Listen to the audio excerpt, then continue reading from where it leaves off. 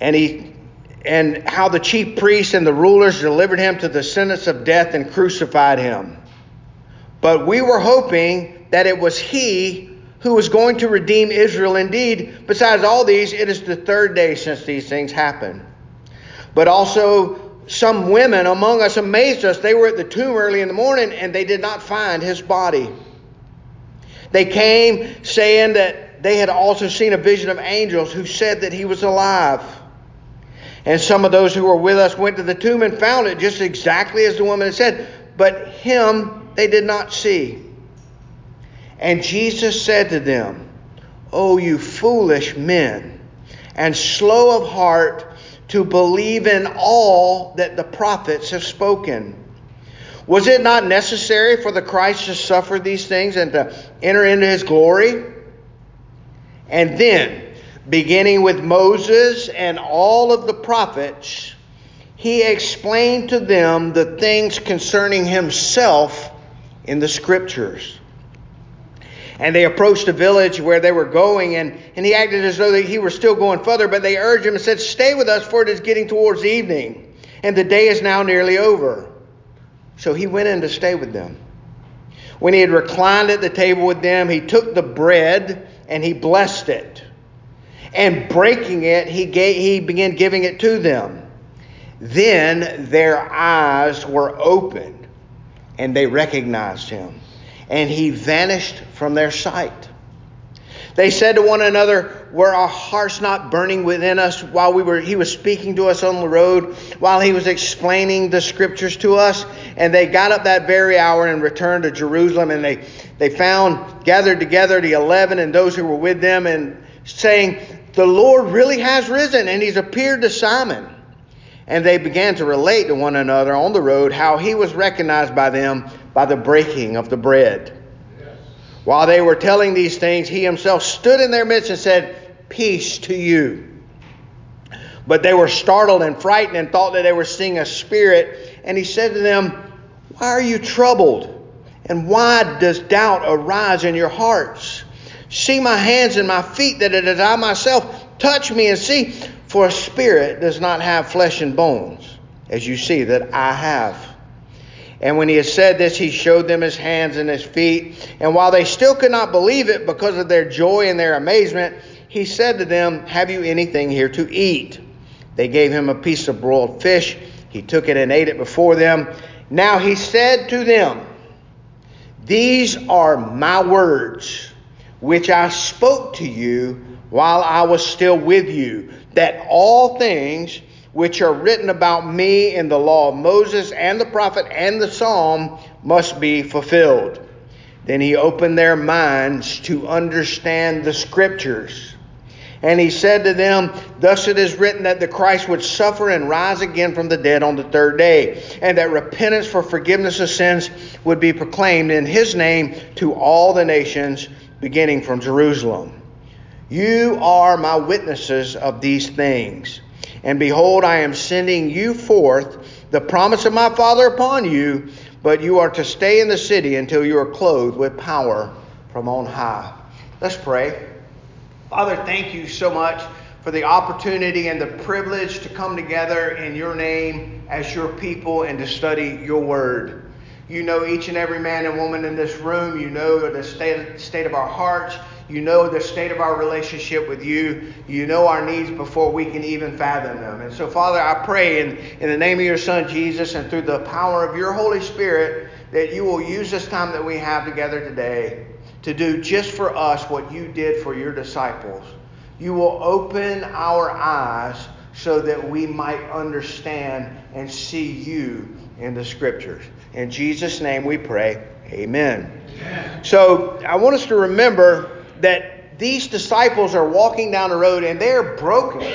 They are broken because all of their dreams, all of their hopes, all of what they thought were their plan, God's plan for them, had just disappeared. We all have these ideas of what God's going to do for us or what our life's going to look like. And the reality is none of us know.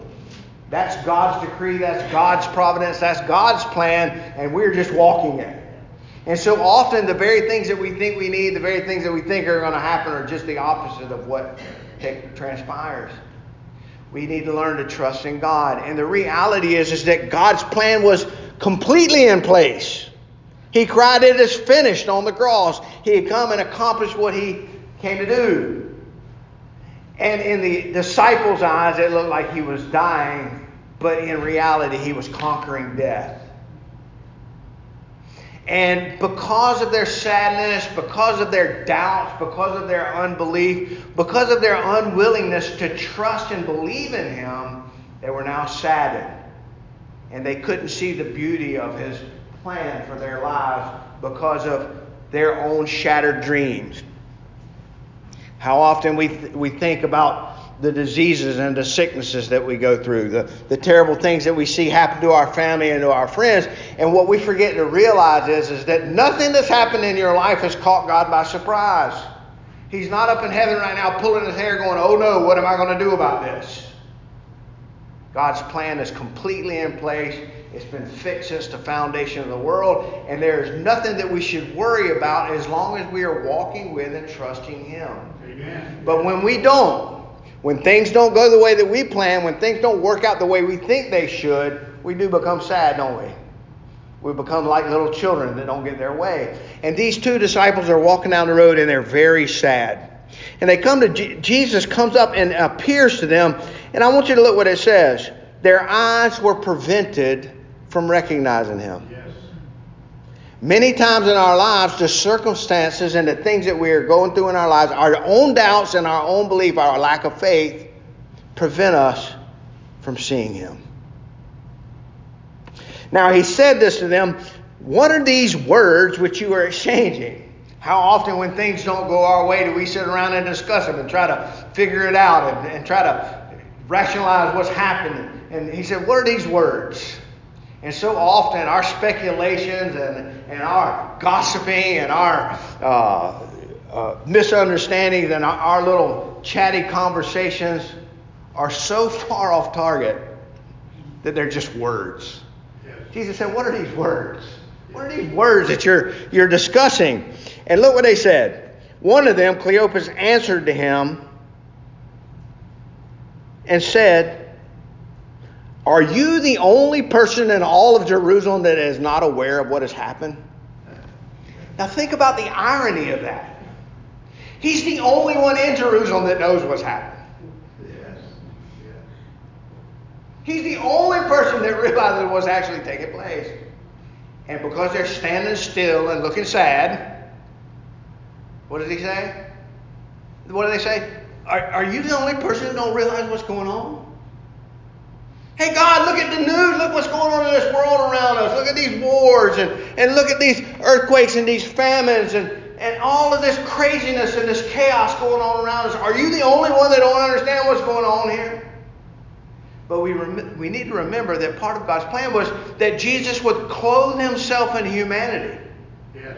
That the Son of God would clothe himself in humanity and walk among us so that he could relate to us. So that when we pray to him and ask him, "Don't you know how I feel?" he can say, "Yeah, I do." Right? And so we need to understand that Jesus clothed himself in humanity to walk among us, not only so that he could know how we feel and he could relate to us, but so that we could grasp him and understand him and appreciate him and love him. God is so big that our minds, our hearts can't fathom how wonderful he is. And so what did he do? He sent his son who clothed himself in humanity and said, "Here I am. Here is your God."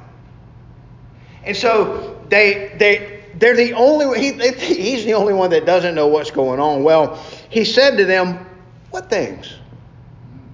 What are you talking about?" And they said to him, "The thing about Jesus of Nazareth, the prophet, mighty in deed and word in the sight of God and all the people, how the chief priests and the rulers delivered him to the sentence of death and crucified him." Watch what they said. But we were hoping that it was he who was going to redeem us, to redeem Israel. They were hoping that he was going to redeem them, They were living under the oppression of heavy taxation and a Roman government that was authoritative and demanding upon them. And they weren't free to practice their religion in the way that they would like to. And they weren't free to enjoy their lives the way that they felt they could. And not only that, they weren't the boss. Yes. And they were looking for this Messiah who was going to come in riding on a horse with a sword and conquer Rome, conquer Caesar, put all of the world down at his feet, and then set them up as the rulers of the world. Yes. Amen. And it didn't work out the way that they planned. He was supposed to come and redeem Israel. He did. See, these Israelites should have known that in the book of Leviticus it says, without the shedding of blood, there's no remission of sin. Amen. Yes. And by his blood, he purchased a people for himself. Did y'all notice that song we were singing today? All hail the power of Jesus' name. Yes. It said something on there. It said, ye chosen seed of Israel, ye ransomed from the fall. Yes. Hail him who saved you by his grace and crowned him Lord of all.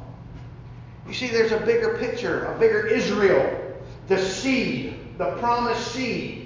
And when Jesus died on that cross, he was dying to save a people from every tribe and every tongue and every nation to be his children. Amen. And through that death on that cross, he did redeem his people. Yes. But that redemption doesn't look like a redemption that they expected or that we can appreciate. See, we want somebody to come in and take away all of our sickness and all of our disease and all of our sadness and all of our sorrow. But we are fallen men in a fallen world. Jesus actually said, you're always going to have the poor with you. Yes. Didn't he? But it's through these trials, through these sufferings, through these pains, through these sorrows that we learn to stop depending upon ourselves and turn and trust him and what he has done for us. So, we see that. It says, their eyes were prevented from seeing him. He said, Jesus, a mighty prophet, mighty in word and deed and in sight of God. Now, he was all of those things. But it has been 3 days since this happened. Right? Well, when you hear 3 days since this happened, what do you immediately think of? On the third day, he arose from the grave, he ascended into heaven. Remember that? But did you know that the Old Testament tells us that in 3 days he would rise again? If you turn back and read the story of Jonah, Jonah was in the belly of the fish 3 days and 3 nights, and then the fish vomited him up on the beach, remember? And you know what Jesus said about that? In the same way that Jonah was in the belly of the fish for 3 days and 3 nights, even so must the Son of Man be in the belly of the earth. Yes. You see, God had already told us what was going to happen through the life of Jonah. And Jesus amplified that and showed us that, hey, that was the plan all along. Right? So, in verse 22 to 24, it says, the women among us amazed us. They were at the tomb earlier. They didn't find his body. There was no body there. And they came and said that they'd seen a vision of angels. Yes. Who said he was alive. Some of them that were with us went to the tomb and found it just exactly as the woman said. But to him they did not see. They didn't see him. You see, ladies and gentlemen, although your life story is very important and your personal testimony is very important, your personal testimony is not going to convince somebody of who Jesus is. Amen. If an angel was to come and hang over your bed tonight and say, believe in me, the Bible says you still won't believe. Jesus said it in the parable of the story of Lazarus. He said, oh, Father Abraham, go and please, if you can't save me, at least go tell my 5 brothers about this place. Yes. Amen. And what did Abraham say? He said, they have Moses and the prophets. Yes. If they will not believe them, they would not believe it if a dead man came back and told them so. Amen. Yes. You see? So it's not visions and testimonies that save people. It's the Word of God. It's the promise of God that saves people. And so many times our lives, we're depending on and counting upon our personal testimonies, our life experiences, the things that other people have told us about Jesus to be what convinces us of who He is. But the reality is it's only the promise of God alone. It's only the Scriptures alone that can truly change the human heart and give us the faith to believe. It's through the power of God's Word and the power of God's Spirit that we become believers. Amen. Okay? So, I want us to look at the next verse, what He says. Look at verse 25 through 27. Jesus said to them, "You foolish men. Oh, you foolish men." What does it mean to be a fool? It means to be someone who lacks wisdom, someone who lacks understanding. You foolish men, slow of heart. Now, that's not talking about to have a slow heartbeat. That's not what it's talking about. Slow of heart to believe in all that what? The prophets have spoken. You are foolish and you do not believe what the prophets told you. Now remember, a prophet is someone who speaks for God. Yes. God gives them a message and they relay that message to others. All right? I am not a prophet. I'm a preacher. I take what the prophet said and open them up. Yes. Prophets were ones sent by God to declare His message. So often when we think about prophecy, we think about the stuff that's going to happen down the road.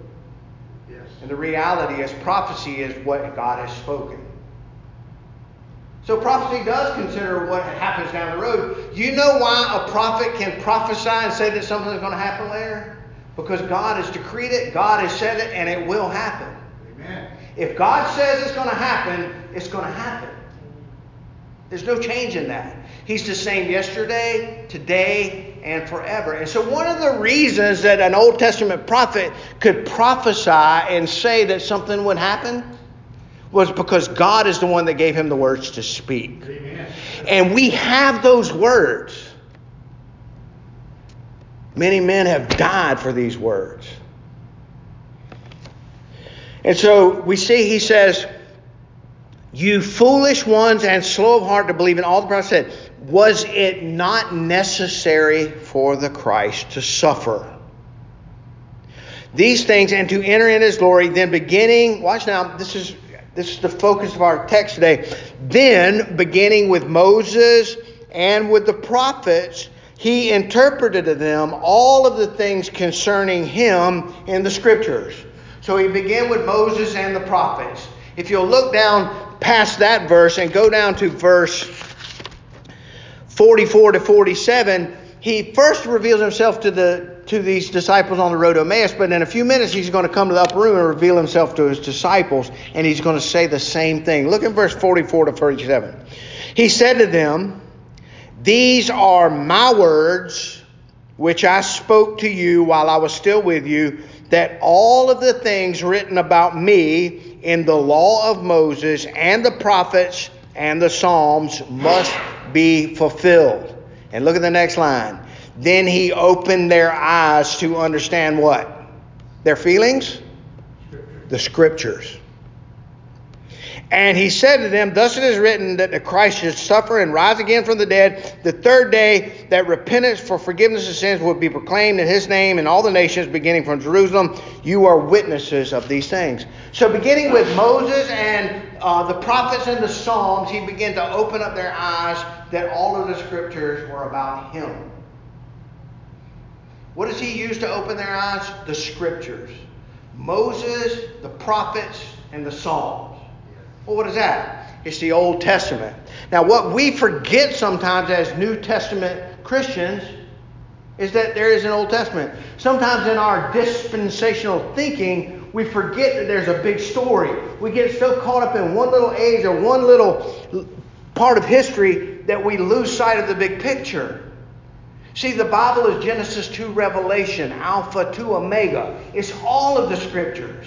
Amen. And when Jesus and Paul and Peter and James and John preached the gospel, they preached it from Moses and the prophets and the Psalms. It was going to be 60 years after Jesus ascended into heaven before they penned the first verse of John 3:16. Paul didn't run around and say, God so loved the world, he gave his only begotten Son, whoever believes in him would not perish but have everlasting life. Now, he did proclaim that because that was the message, but those words were not penned until John penned them 60 years later, 60, 70 years later. You see, when Peter, James, John, Paul, and all the disciples and Jesus preached the gospel, they preached it from the Old Testament. Yes. They used the Old Testament. Most of us in this room are not even comfortable to go and share the gospel with our neighbor with a New Testament. Yes. Because we're afraid, well, they might ask me something that I don't know. Yes. Well, they're going to ask you something you don't know. Because we don't know it all. Amen. But the point I'm making is this. Are you comfortable enough to take the Old Testament scriptures and preach Jesus through the Old Testament? Can you see him in the Old Testament? There's a little book that goes around. Your kids probably have it called Where's Waldo? Right? And it's a painting with a bunch of stuff all over, like a jigsaw puzzle kind of painting. And you have to find this one little man with a striped shirt and a striped hat in there. Well, I ask you, when you read the Old Testament, find Jesus. He's there on every page. Amen. Yes. So really quickly, I want to break aside from the text itself, and I want to explain to you some of the ways that we see Jesus in the Old Testament. How are some of the ways that I can see Jesus in the Old Testament? Number one, we can see him through genealogies. What is a genealogy? Yes. Family tree. Right? We're in our Bible study on Monday nights. We're studying the life of Abraham, Isaac, and Jacob right now, are we not? Yes. Well, did you know that when you get into the New Testament and you read in Matthew and Luke, it says so-and-so begot so-and-so, and so-and-so begot so-and-so, and so-and-so begot so-and-so, and you skip over that to get to the story. But the reality is the writer of Matthew and the writer of Luke is establishing the fact that Jesus is the son of Abraham. Yes.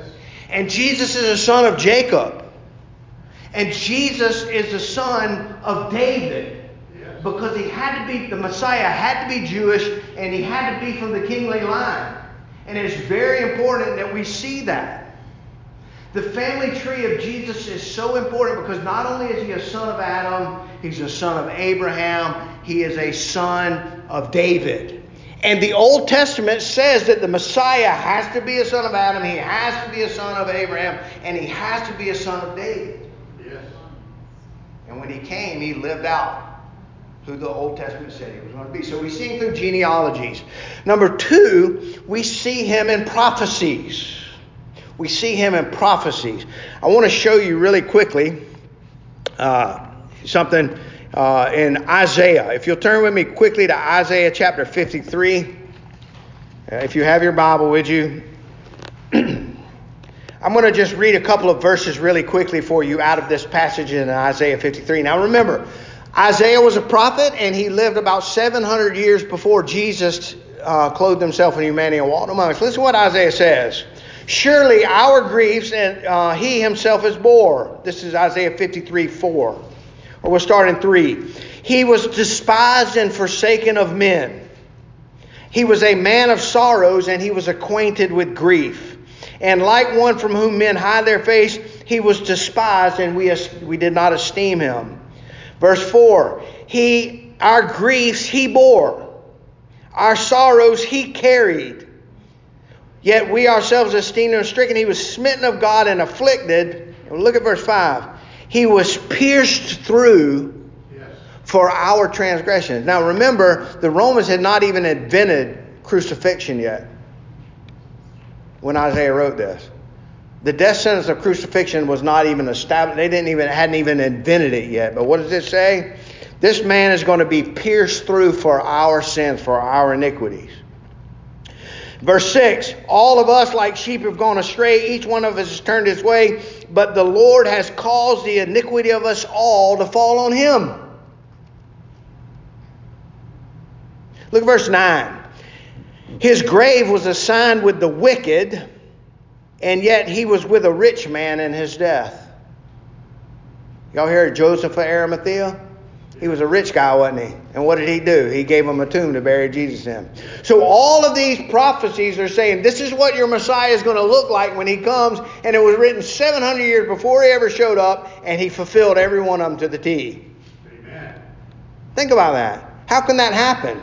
Because God is the one that decreed it would happen. God is the one that set the plan in place. And God made sure that it happened. And not only that, he made sure that some prophets knew that it was going to happen and declared it ahead of time. I'll quickly remind you of one more prophecy and then we'll get back into another way to see Jesus.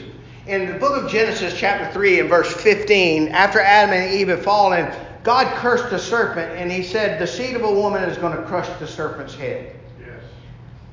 God made a prophecy in the Old Testament that said one day a woman is going to have a baby that is going to crush the serpent's head.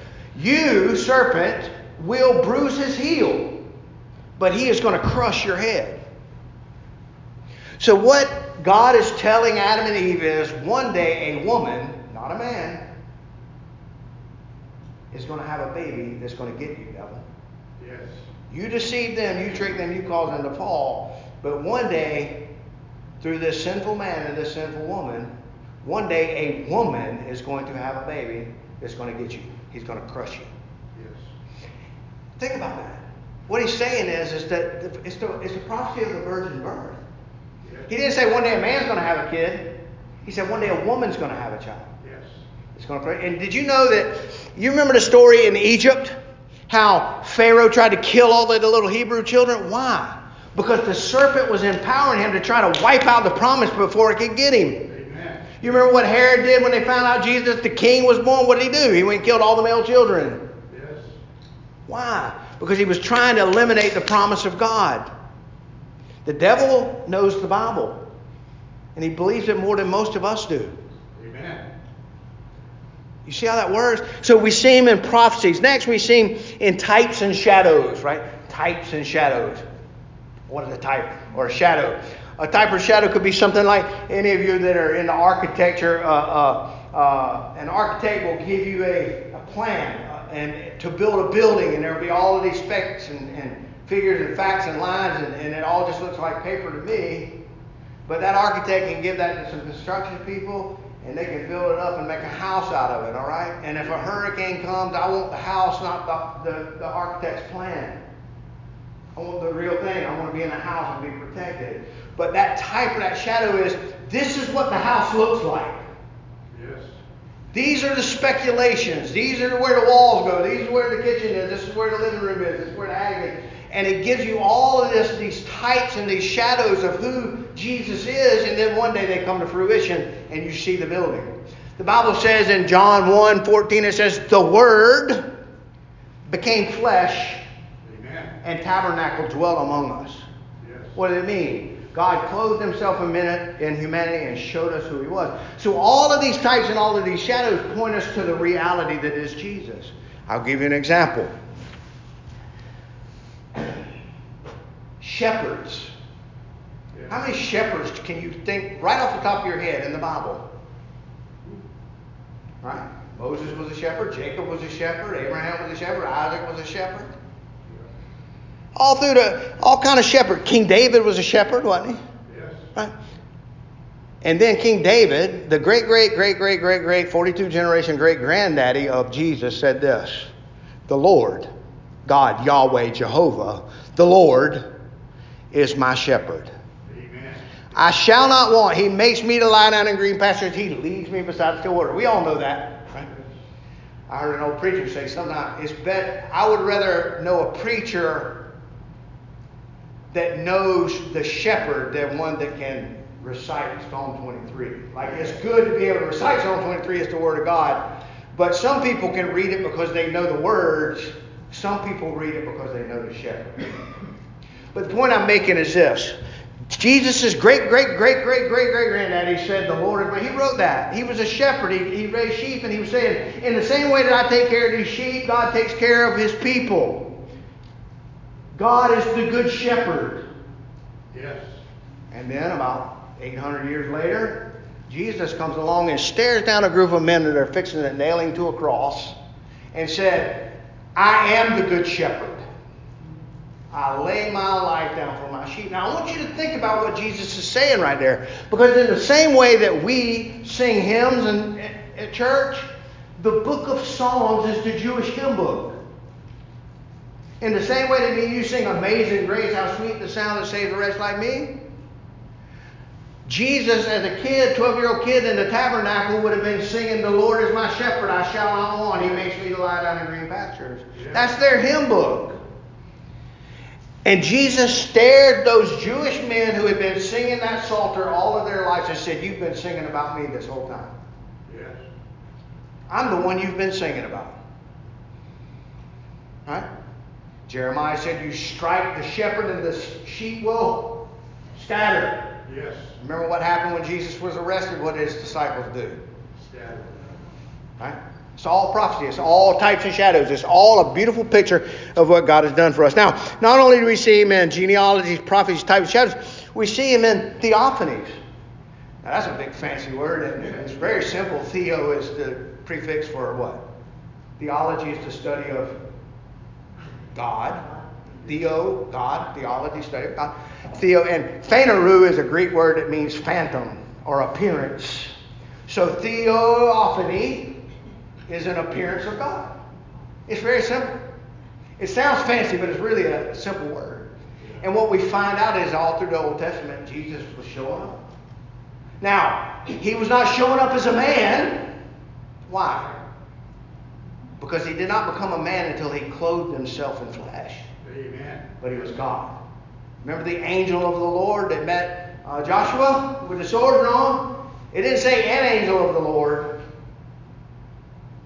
It said the angel. And for those of y'all who love the King James Bible, if you go in there and look, that angel is capitalized. There's a reason for that, because they knew who it was. So he appears all through the Old Testament, reminding them of who he is. Okay, so we've gotten that established. The whole entirety of the Old Testament points us to Jesus. That's the point of it.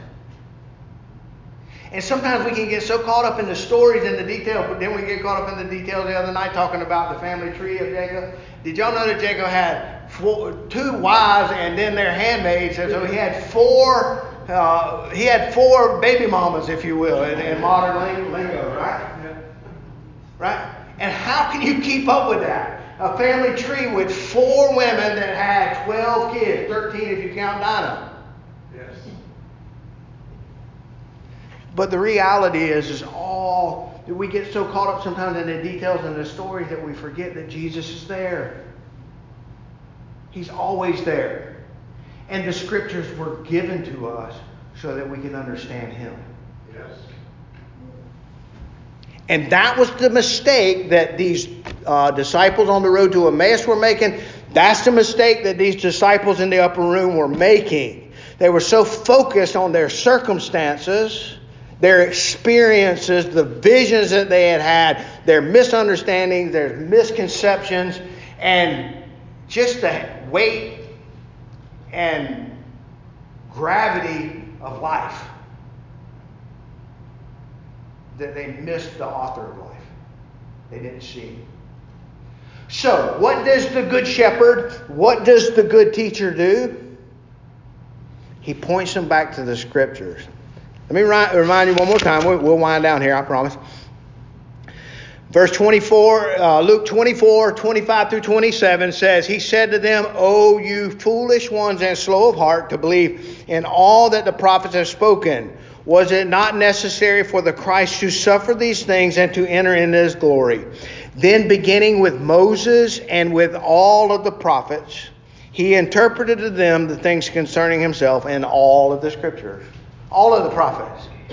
That includes Habakkuk or Habakkuk, however you want to say that. Right? It's proper to say it either way.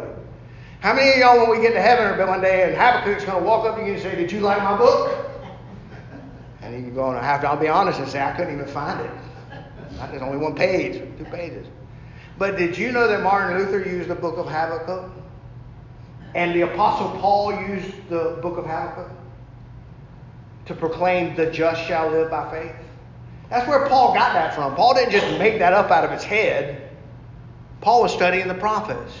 And an old prophet, almost 1,000 years before Paul ever walked the earth, said, "Hey, the just will live by faith." Yes. And so Paul said, "Hey, that's good. I'm going to put that in Romans." Now, granted, he was inspired by the Holy Spirit to write what he wrote, but the Holy Spirit was inspiring him to look back on what the old prophet said, to proclaim that prophecy now. And then Martin Luther one day stood up in front of a church and said, "No, It's not by works of righteousness that you are saved. You are saved by faith alone. Yes.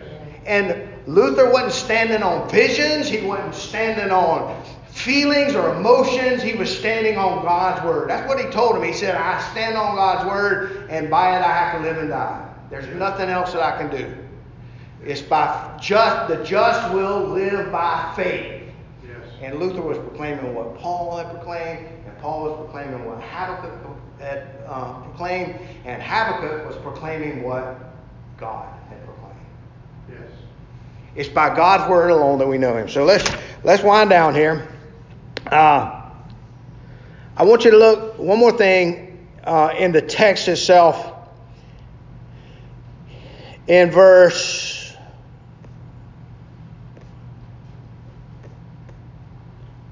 44, he said to them, these are my words which I spoke to you while I was still with you, that all of the things which are written about me in the law of Moses and the prophets and the Psalms must be fulfilled.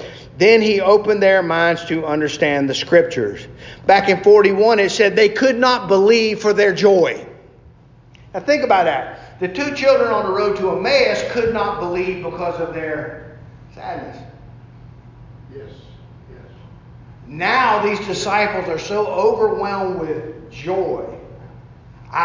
We all said this before. I can't believe it. If you bought a winning lottery ticket for $1 billion, you would look at it and say, I can't believe it. Amen. You're not going to buy it, so you might as well not play it. But the point I'm saying is, when great things happen to us, we say what? I can't believe it. I don't deserve this. And that's exactly what had happened.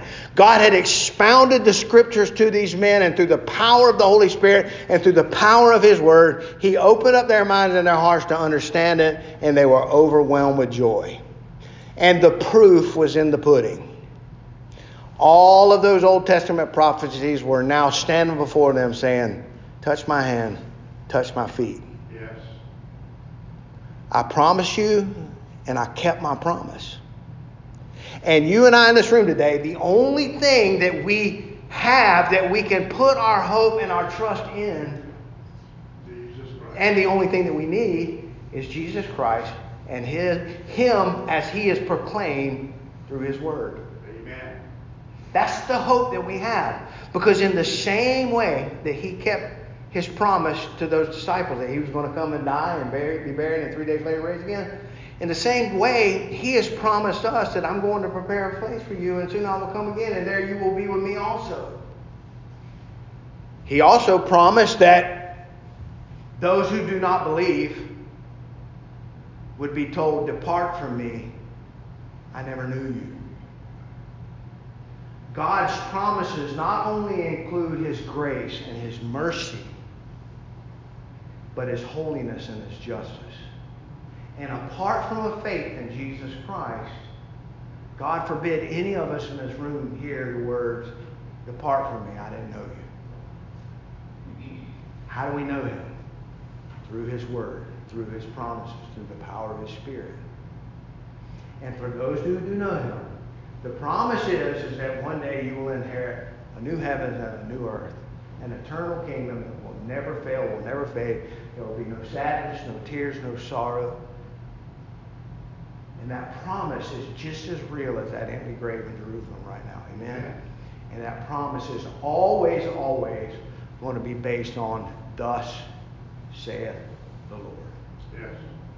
Father, thank you for this time that we've had together today. Thank you for being a good teacher. And thank you for sharing your words with us. Thank you for sharing your love with us. Thank you for sharing your promises with us. And Lord, my prayer is that every man and woman in this room knows those promises in their heart. They have received you, they have believed you, and they have trusted you. I pray if there be one man or one woman here today who has never trusted your promises but have heard those promises, that you would open their hearts and their eyes to know you, to see you, to trust you, to receive you, to believe you. That you would work that beautiful work of salvation that you perform on all of those who love you and call upon your name. So be with us now in this coming week. Please help us to take these truths and dig into these truths for ourselves and to live out these truths among a world who simply does not accept them. Give us the strength, the wisdom, the knowledge, and the power to be able to go out and share these promises with our family, our friends, and our loved ones, and to anyone that you place in our path. Thank you so much for all that you do, especially for sending your Son Jesus to save a broken people like us. In Christ's name we pray. Amen. As we get ready to close, I think we have a final hymn. Is that okay? Before we have a final hymn, I do want to remind anybody, if there's someone here today who is still struggling with faith or trust in Christ, and you know in your heart that God is working in your life, please find one of the deacons or myself, somebody, and talk about it. Find somebody that can open up the scriptures with you and help you to realize who He is and to know who He is. So thank you again for your time, and God bless you all. Next week, I want to give you a cheat code. If you want to go ahead and next week, we're going to be in the book of Numbers, and we're going to do the serpent in the wilderness. That's the story that we're going to do next week. So if you don't like snakes, you might want to bring some earplugs, because we're going to talk about snakes next week. The serpent in the wilderness. Huh? I will not bring any snakes. No, I will not. God bless.